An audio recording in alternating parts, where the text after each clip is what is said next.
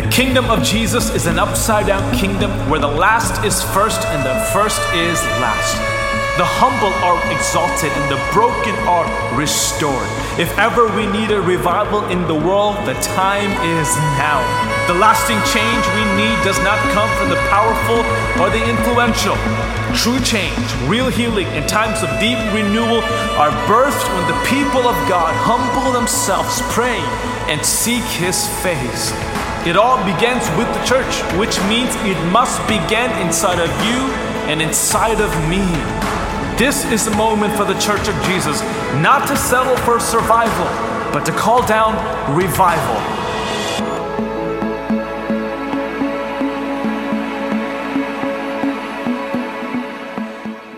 Welcome, Sugar Creek family. We're so grateful that you are joining us all across our different campuses at Missouri City, at Richmond, Rosenberg, here at Sugar Land, at Darrington, and in your home or wherever you might be. We're so thrilled to be one church today, meeting together as we are praying together for God to revive us. I want you to know Pastor Mark will be back next week preaching to us about praying for revival in our nation. And boy, do we need one. So make sure you're back in your seat next week as we lean in together. This week, so many of you have been praying. Nearly 1,000 of our 30-minute slots have been taken up to pray for 3 weeks, a chain prayer for revival. And so many of you showed up on Tuesday night at whatever campus or online to pray together because this is where revival begins.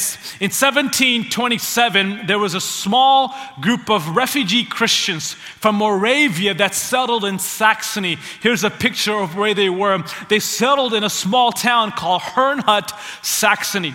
And as they settled as refugees from Moravia there, this small group of Christ followers started to have some disagreements and dissensions. They started to have a little bit of issues within the church. So their young 27-year-old leader by the name of Nicholas Zinzendorf, here's a picture of Nicholas, he called the church to a season of prayer. What they did was they prayed for 1 hour a day as long as the Lord allowed them to. Well, this prayer meeting didn't just last a few days or a few weeks or even a few months. This prayer gathering every single day with this congregation lasted for 100 years. I am not exaggerating, 100 years. And what was happening was incredible. Within 3 months, revival broke out into this church. They became so united, loving each other, having a great hunger for the Word of God that took possession of their heart. They began to have multiple prayer gatherings a day, beginning at 5 in the morning. And soon, God began to send the people from this small congregation all around the world to take the gospel to foreign countries. They took the gospel to every country in Europe, to South and North America, to Asia, as far as Africa. It is said that these people would pack up their belongings in a coffin and go to foreign nations because they knew that they may never return home again. And within the first 25 years of this prayer revival, more missionaries were sent from that church than the last 2 centuries from any church. Let me tell you, great men and women of God like John Wesley and countless others were transformed and converted to Jesus because of this small church praying together for 100 years. So imagine what happens when thousands of us who call Sugar Creek home begin to pray for revival. What could God do in and through our life? Last week we talked about personal revival, but today we're shifting the gear and we're talking about what it will look like for us to experience a church-wide revival. A church-wide revival. In the Old Testament, the people of God who covenanted with God were the nation of Israel. And God in this covenant said that as long as you follow my ways, obey my commands, and do what I've called you to do, you will always have my blessing, the hand of my favor and protection on you. But the moment you willfully reject me, I will remove my hand and give you over to your enemies. And in one of those instances, and as you know it by human nature, Israel rejected God time and time again. And in one of those moments, they were given over to the reign of the Babylonians. This is called the Babylonian captivity. This actually lasted for 70 years. Now I know we've been in somewhat of a quarantine for about 7 months, and it's felt like 7 years, hasn't it? Yes, it has. It felt like forever. But these people are literally in a foreign land, away from home, away from family, away from church, away from the temple for 70 whole years. Imagine that. Soon your grandparents are dying, then your parents, then your siblings. And a few decades in, and you realize you're the only one that's still alive from your generation. How hopeless they felt, and they did give up all hope. They give up even faith in God because no end was in sight. And in the midst of all of that, God raised up an incredible prophet by the name of Ezekiel. And God gave Ezekiel a vivid vision of revival, of God's plan to revive the nation of Israel, to bring them back home, to bring them together and worship God as His people again. Despite of losing their national and religious identity, there was a revival that was coming. Now, I know we're not the ancient Israel that we read about in the Old Testament, but today, we are the people of God. We've been brought in. We've been grafted into this covenant with God. The church of Jesus, the body of Christ today, is made up of both Jew and Gentile, free, both male and female. We are comprised of people from every ethnicity, race, background, upbringing, and I'm so grateful that every single weekend on all of our campuses, we get to see the visible, diverse body of Jesus Christ. And just as a nation of Israel needed times of renewal and revival, the church today, even our church today, needs to go through seasons and moments where God revives us. So we're going to read this vivid vision given to Ezekiel of how God revives His people. And I pray that we can at least extract 4 truths of how God intends to revive our church in these days. Ezekiel chapter 37, verses 1 to 10. The hand of the Lord was on me. He brought me out by the Spirit of the Lord and set me in the middle of a valley. It was full of bones. He led me back and forth among them, and I saw a great many bones on the floor of the valley, bones that were very dry. He asked me, "Son of man, can these bones live?" I said, "Sovereign Lord, you alone know." Then he said to me, "Prophesy to these bones and say to them, dry bones, hear the word of the Lord. This is what the sovereign Lord says to these bones. I will make breath enter you, and you will come to life. I will attach tendons to you and make flesh come upon you and cover you with skin. I will put breath in you, and you will come to life. Then you will know that I am the Lord." So I prophesied as I was commanded, and as I was prophesying, there was a noise, a rattling sound, and bones came together, bone to bone. I looked, and tendons and flesh appeared on them, skin covered them, and there was no breath in them.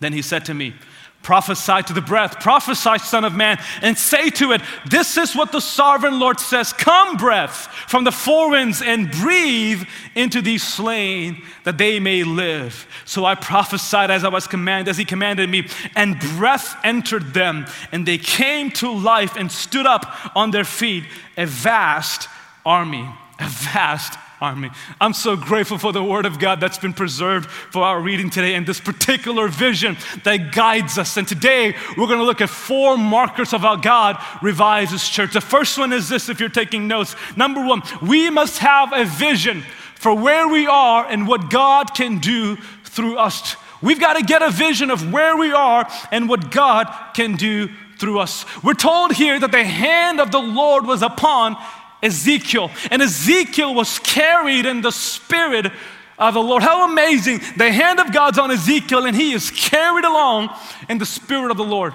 I believe with all my heart for the last 45 years of our church's existence, the hand of the Lord has been upon our church, and we have been carried all along in every places we've gone, the impact that we've made all around the world, because His Spirit has been carrying us all along. Because the hand of the Lord has been upon us. There are towns and villages all across the world that have clean water today because the Spirit of the Lord has been carrying us. There are homes and individuals all across Fort Bend County who've got clothes on their back and food on their table. Because the hand of the Lord has been upon us, there are unreached people groups who've been reached, churches who are thriving today because we have the opportunity to plant them. Hundreds of women who have been rescued from human trafficking, cycles of poverty broken, and refugees, children all around the world who have come to know Christ Jesus. Because the hand of the Lord has been upon us, all across the greater Houston area, there are thousands of children and teenagers and adults who have been reached and discipled with the gospel of Jesus because God's hand has been upon us. And today, 45 years later, I believe with all my heart that God's hand is still steady upon us, and we are carried in the Spirit of the Lord wherever we go. Do you believe that, church, this morning? Amen? Amen. I believe that. His hand is on us. But notice where the hand of the Lord took Ezekiel. The hand of the Lord didn't take Ezekiel into a golf course or palm tree resort. God took Ezekiel into a valley of dry bones. A valley of dry bones. He saw bones scattered, disjointed. What used to have life and luster now is very dry. It's possible that as you look maybe in your own family, at your friends, in your community, in our nation, what you see is a valley of dry bones, because sometimes the hand of God could be on you and He'll take you right into brokenness. He'll take you into places that are dry so that you can be a voice of hope, that you can be a prophetic sound of faith. And it's even possible that we as a church, although we're not a valley of dry bones, that we can go through seasons where we feel a little dry. Even a great church like us can feel a little dry sometimes. Think about it, for the last several months until just a few weeks ago, we have not been able to gather together as the body of Jesus Christ. We haven't yet been able to get in small groups and lay our hands on one another, pray and encourage one another. We haven't really been able to serve like we used to, laugh together, share a meal together, be at each other's homes and do life together. So in the season we're in, it could feel a little disjointed. And on top of all of that, all of the crazy, divisive things happening in our nation can easily spill into our church as well. And if we're not careful, these things that are dividing the world could easily put up walls among us. If we ever needed the love and strength and support of a visible, united, diverse body of believers, it's now. And yet we have to stay 6 feet away and give that awkward elbow greeting, whatever that might be, instead of an incredible embrace of love, acceptance. Things can feel in your home, in our church, in our world, a little dry. So notice this question that God poses to Ezekiel, and this question that I believe God's asking us in verse 3. He asked, "Son of man, can these dry bones live? Can they live?" And you would expect Ezekiel, this mighty prophet of God who always has the vision of God, to give a confident answer, and all he can say is, "Only you know, God. Only you know." Because it seemed to be so dry, so hopeless, he gave up even a vision of what God can do. Today, God's asking us the same question. Into whatever valley of dry bones you're staring at and peering into, do you believe that these dry bones can live? Can you see what God sees into the valley of dry bones? Can you see it in your marriage? Can you see it in your family, in our city, in our nation? Do you see hope resurrecting, unity emerging, life coming back to things that are pretty dry? It's possible that even as a church, we've lost sight of what God can do in and through us in the season of a dry spell. Remember Proverbs 29, verse 18, where there is no prophetic vision, the people cast off restraint, or they perish. They're not compelled by a bigger vision than themselves. They're not urged and moved by a prophetic vision for what God can do. I believe God has allowed our church to go through what we're going through in this pandemic, in this crazy time we're in, because He's got a vision for us. He hasn't given up on us. He's got an amazing plan, and He has hand-selected every one of you to be in this church, to be where you are, to live where you do, so that you could be a prophetic sign of hope in the midst of hopelessness. Notice this overarching vision that God has for the church, as Paul describes it in Ephesians chapter 1, verse 22. It says, "And God placed all things under His feet," meaning the feet of Jesus. and appointed him to be head over everything for the church, which is his body, the fullness of him who fills everything in every way.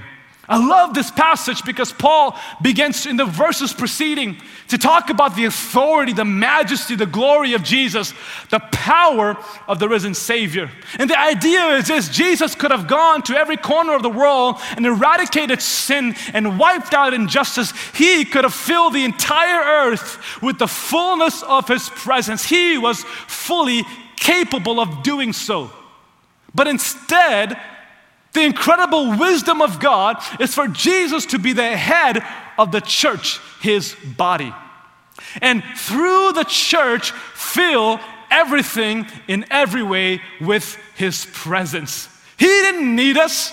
He didn't have to have us, but he chose with all of his glory and might to be our leader, our head, so that we, the body, the hands and feet of Jesus, could go to dark and dry places and fill it with the presence of God. That's God's vision for your life and for our church. In Fort Bend County, where all of our campuses are situated, do you know that only 24% of our vast population subscribes to any Protestant faith? To an evangelical faith? Only 24% of the people we drive by, we live around, we go to work with, only believe in this view of our faith. Which means God has chosen you, hand-selected you to fill your corporations, your schools, your universities, your neighborhoods, your community with the presence of God. That into every dry valley that is around you, he's chosen you with a vision to reach people where you are. So we've got to get a fresh vision of what God can do in and through our church. Number two, we must march to the beat of God's word and none other. We've got to march to the beat of God's word and none other. Verse 4 says it like this: Then he said to me, prophesy to these bones and say to them, dry bones, hear the word of the Lord. Dry bones, hear the word of the Lord. Ezekiel knew that nothing he do can make life enter them. Nothing he could say on his own would raise up this valley of dry bones. The only thing he could do was to prophesy, declare the word of the Lord. And the word of the Lord that's declared into the valley of dry bones is simply live. It's a word of life. It's a hope of resurrection. It's to bring dead things back to life again. Remember Proverbs 18, verse 21? The tongue, your tongue, can bring death or life. And those who love to talk will reap its consequences. Ezekiel took the words of his mouth and he made sure that he brought life out of his mouth. So let me ask you, what are the words that have been rolling off of your tongue these days? What have been typed through your fingers? What vibe, what culture are you establishing around you? Is it words of life or words of death? Disagreements, dissension, discord, despair. What's coming out of your mouth these days? If we don't proclaim life to a hopeless world, then who will? It's got to come from us. When we march to the beat of God's word, we will choose love and justice and mercy. We will proclaim life both to the unborn and the born. We will seek out the least of these and become a balm of healing to those hurting around us. We've got to be a people who proclaim not our opinions, not our emotions, but the word of the Lord. Let me tell you what will change our world. Our world will change when the people of God speak the word of God into a world of despair. That's what will change our world. When the people of God, when you and I speak the word of God into a world of despair. Let me show you proof. Isaiah 55, verse 10, the Lord says it like this: as the rain and the snow comes down from heaven and do not return to it without watering the earth and making it bud and flourish, so that it yields seed for the sower and bread for the eater, so is my word that goes out from my mouth. It will not return to me empty, but it will accomplish what I desire and achieve the purpose for which I sent it. No word of God spoken through your lips will come back void. It will achieve what God has purposed in his heart. For 45 years, our church has clung to the word of God. We've held on to it with every fiber of our being, which means we don't take our cues from culture. We don't take our cues from our favorite news channel. We don't march to the beat of a political party or celebrity culture or some other ideology. No, we march to the beat of God's word alone. So let me say this, let's let everything we hear and say be put to the test of Scripture. Form your opinions by it. Build your lifestyle under it. Shape your values, your convictions under the word of God, because one day heaven and earth will pass away. Kings and kingdoms will rise and fall. Presidents and parties will come and go. But the word of the Lord is here to stay. It will endure for all eternity. So get on the side of God's word. Let every valley of dry bones hear from our church. Hear the word of the Lord. Live. And if you're in a dry bone situation, we declare life to you wherever you are.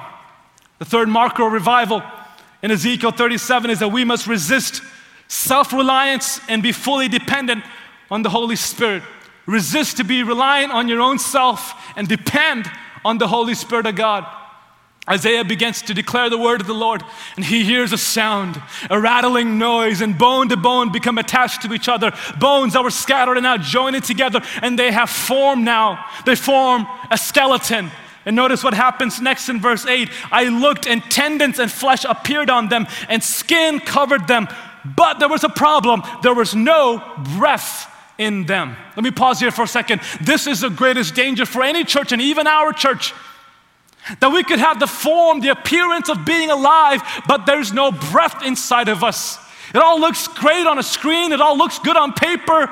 But is there breath inside of us? I'm so grateful that we are 4 campuses all across our region. We've got great technology and resources, but the most important thing, what makes us alive, is the breath of the living God deeply blowing in our heart, flowing right through us. And if we ever lose the breath of God, we lose everything.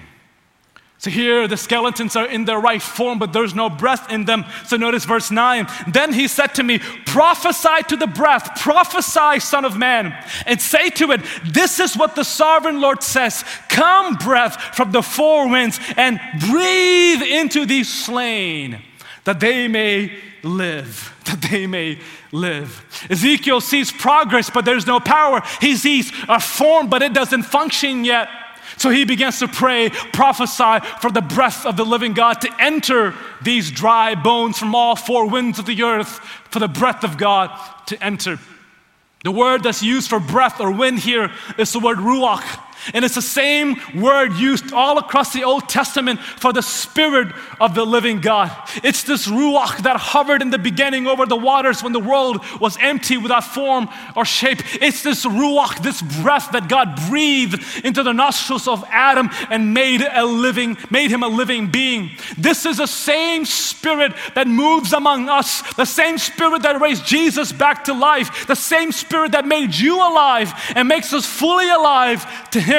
This is the breath of God moving in our midst. I'm so grateful for technology that we can do this. We can be one church speaking in many locations, and may God bring us more technology. But what we need more than technology is the tears of desperation, asking for the Spirit of God to flow upon us. I'm grateful for the resources we have, and may God send more resources. But what we need more than resources is true repentance.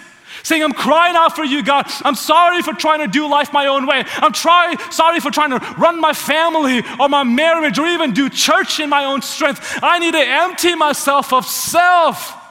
I need to come to the end of my own power, my own strength, and fully be open, available, filled with the Holy Spirit of God. We need the breath of the Spirit of God in a fresh way today. Remember the words of Zechariah, where the Lord says in chapter 4, verse 6, this is the word of the Lord to Zerubbabel, not by might, not by power, but by my Spirit, says the Lord. It won't be your human strength that brings change. It won't be a national army. It'll be the Spirit of the Lord that causes real change. If anyone needed not to rely on the Spirit, it was Jesus. He was the Son of God, sinless, holy, the perfect one. But notice what Peter says about Jesus in Acts 10. You know of Jesus of Nazareth, how God anointed him with the Holy Spirit and with power, and how he went about doing good and healing all who were oppressed by the devil, for God was with him. Wow. Even Jesus needed the anointing, the power of the Holy Spirit to do what he did. And if sinless Jesus, the Son of God, needed the anointing and power of the Holy Spirit, how much more do we, frail, mere human beings, every day need a fresh anointing, a fresh breath, need the power of the Holy Spirit to do what only he can do. These bones came to life in Ezekiel 7 when the Word of God joined the Spirit of God and entered the valley of dry bones. The Word of God working together with the Spirit of God is what raised up an incredible army. And notice this connection that Jesus makes hundreds of years later in John 6. Jesus says it like this in John 6 verse 63.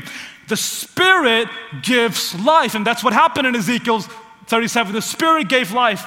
The flesh counts for nothing. But notice what he says next. The words I have spoken to you, they are full of the Spirit and life. They're full of the Spirit and life. So what I'm saying is we'll begin to see revival when we grab a hold of the Word of God. But we're not just hearers of the Word of God. We let the Spirit of the Word change us from the inside. We let it transform us. We let it take deep root in our life. And every day we are empowered by both the Word and the Spirit working together, coalescing around our heart and our soul, changing us for good. This is what causes revival in our life, the Word of God and the Spirit of God. And so what happens next? An army begins to rise up. And the fourth thing is this: we must stand together as one mighty army. Stand together as one mighty army. Verse 10, so I prophesied as he commanded me, and breath entered them. They came to life and stood on their feet, a vast army. A vast army. Here's a vision that I believe God has for us, Sugar Creek. All across our campuses, the dry bones will become a vast army. We will stand together as one. Pastor Mark says it so well often to us and reminds us that we're not just a little church. We are a mighty army. We're the army that God has assembled together. I've been looking for opportunities to use action army figures, and I finally found one. So here they are. This valley of dry bones, without life, scattered, disjointed. When the Spirit of God and the Word of God took over, they became a vast army. And this is the image I want you to have in your mind together. We are this army that God has assembled together. Yes, we are a hospital for the hurting, and at the same time, we are an incredible army. Yes, we don't have it all together. We've got issues. But the Spirit of God breathes into us, builds us up, strengthens us, equips us, and calls us to be an unstoppable force for the glory of God. Yes, we're not perfect. But 2 Corinthians 10 says that our weapons of warfare, they're not carnal. They're not our human strength. They are mighty in God for the pulling down of strongholds. If you call Sugar Creek home, if you are a follower of Christ, you're not just a spectator. You're not just standing on the sidelines. You have joined a powerful move of God to engage the spiritual darkness in your region, in your city.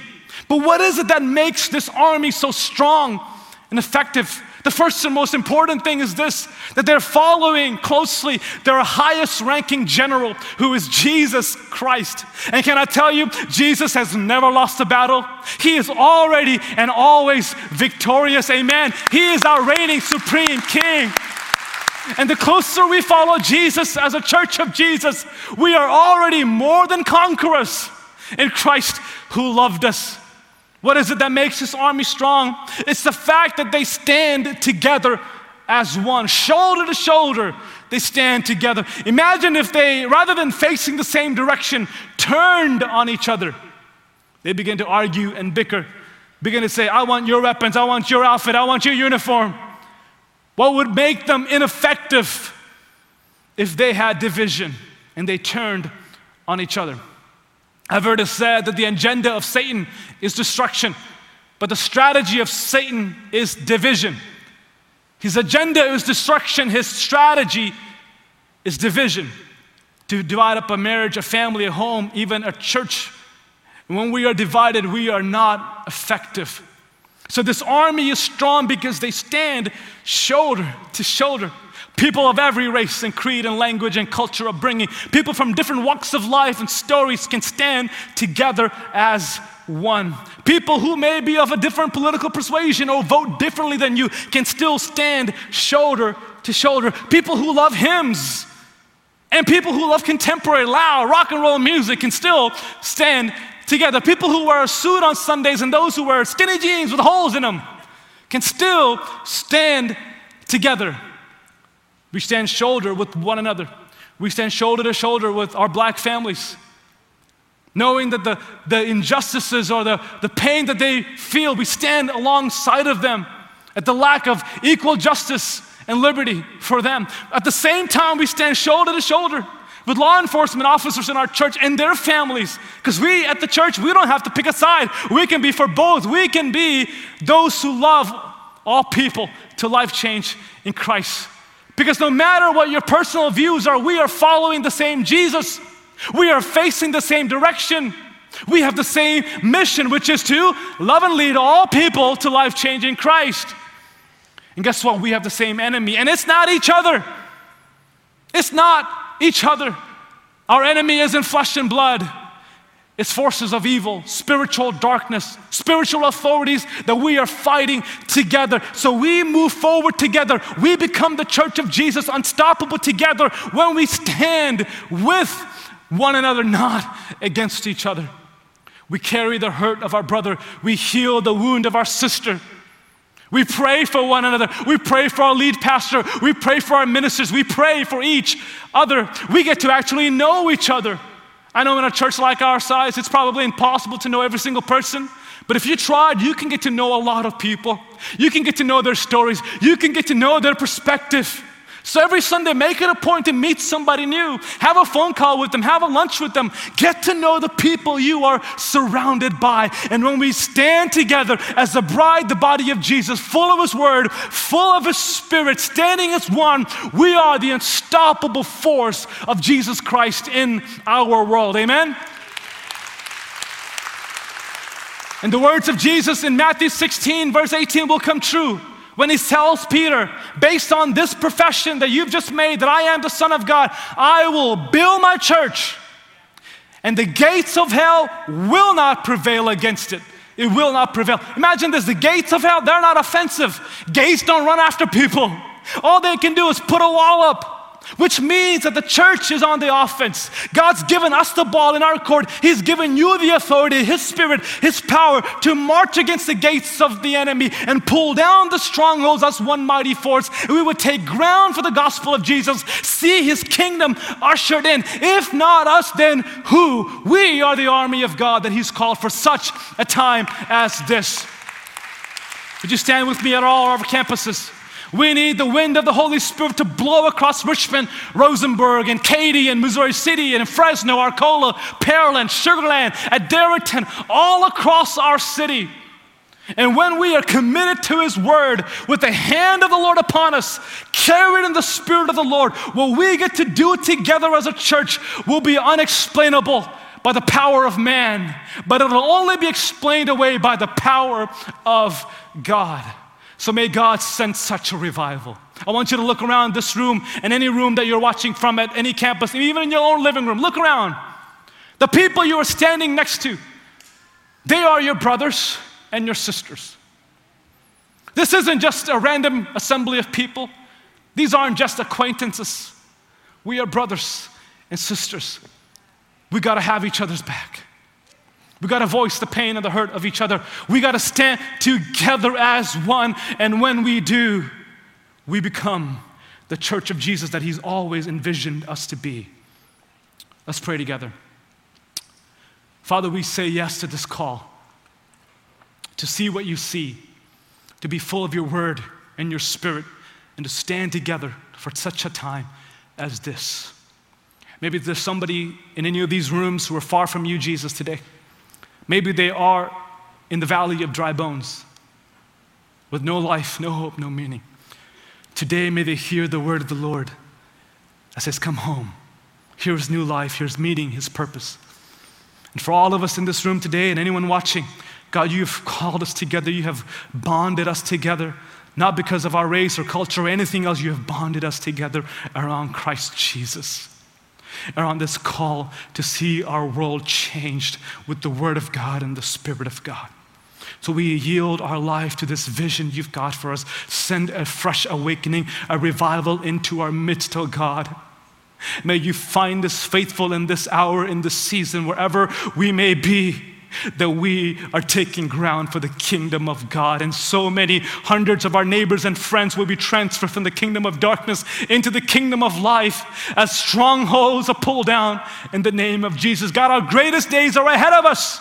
They're not behind us. We look forward to what a surrendered, united church can do for the cause of Jesus Christ, so that you get all the glory, you get all the praise all over this world. And it is in the mighty, amazing, strong name of Jesus we pray these things. And the church said, amen and amen, amen.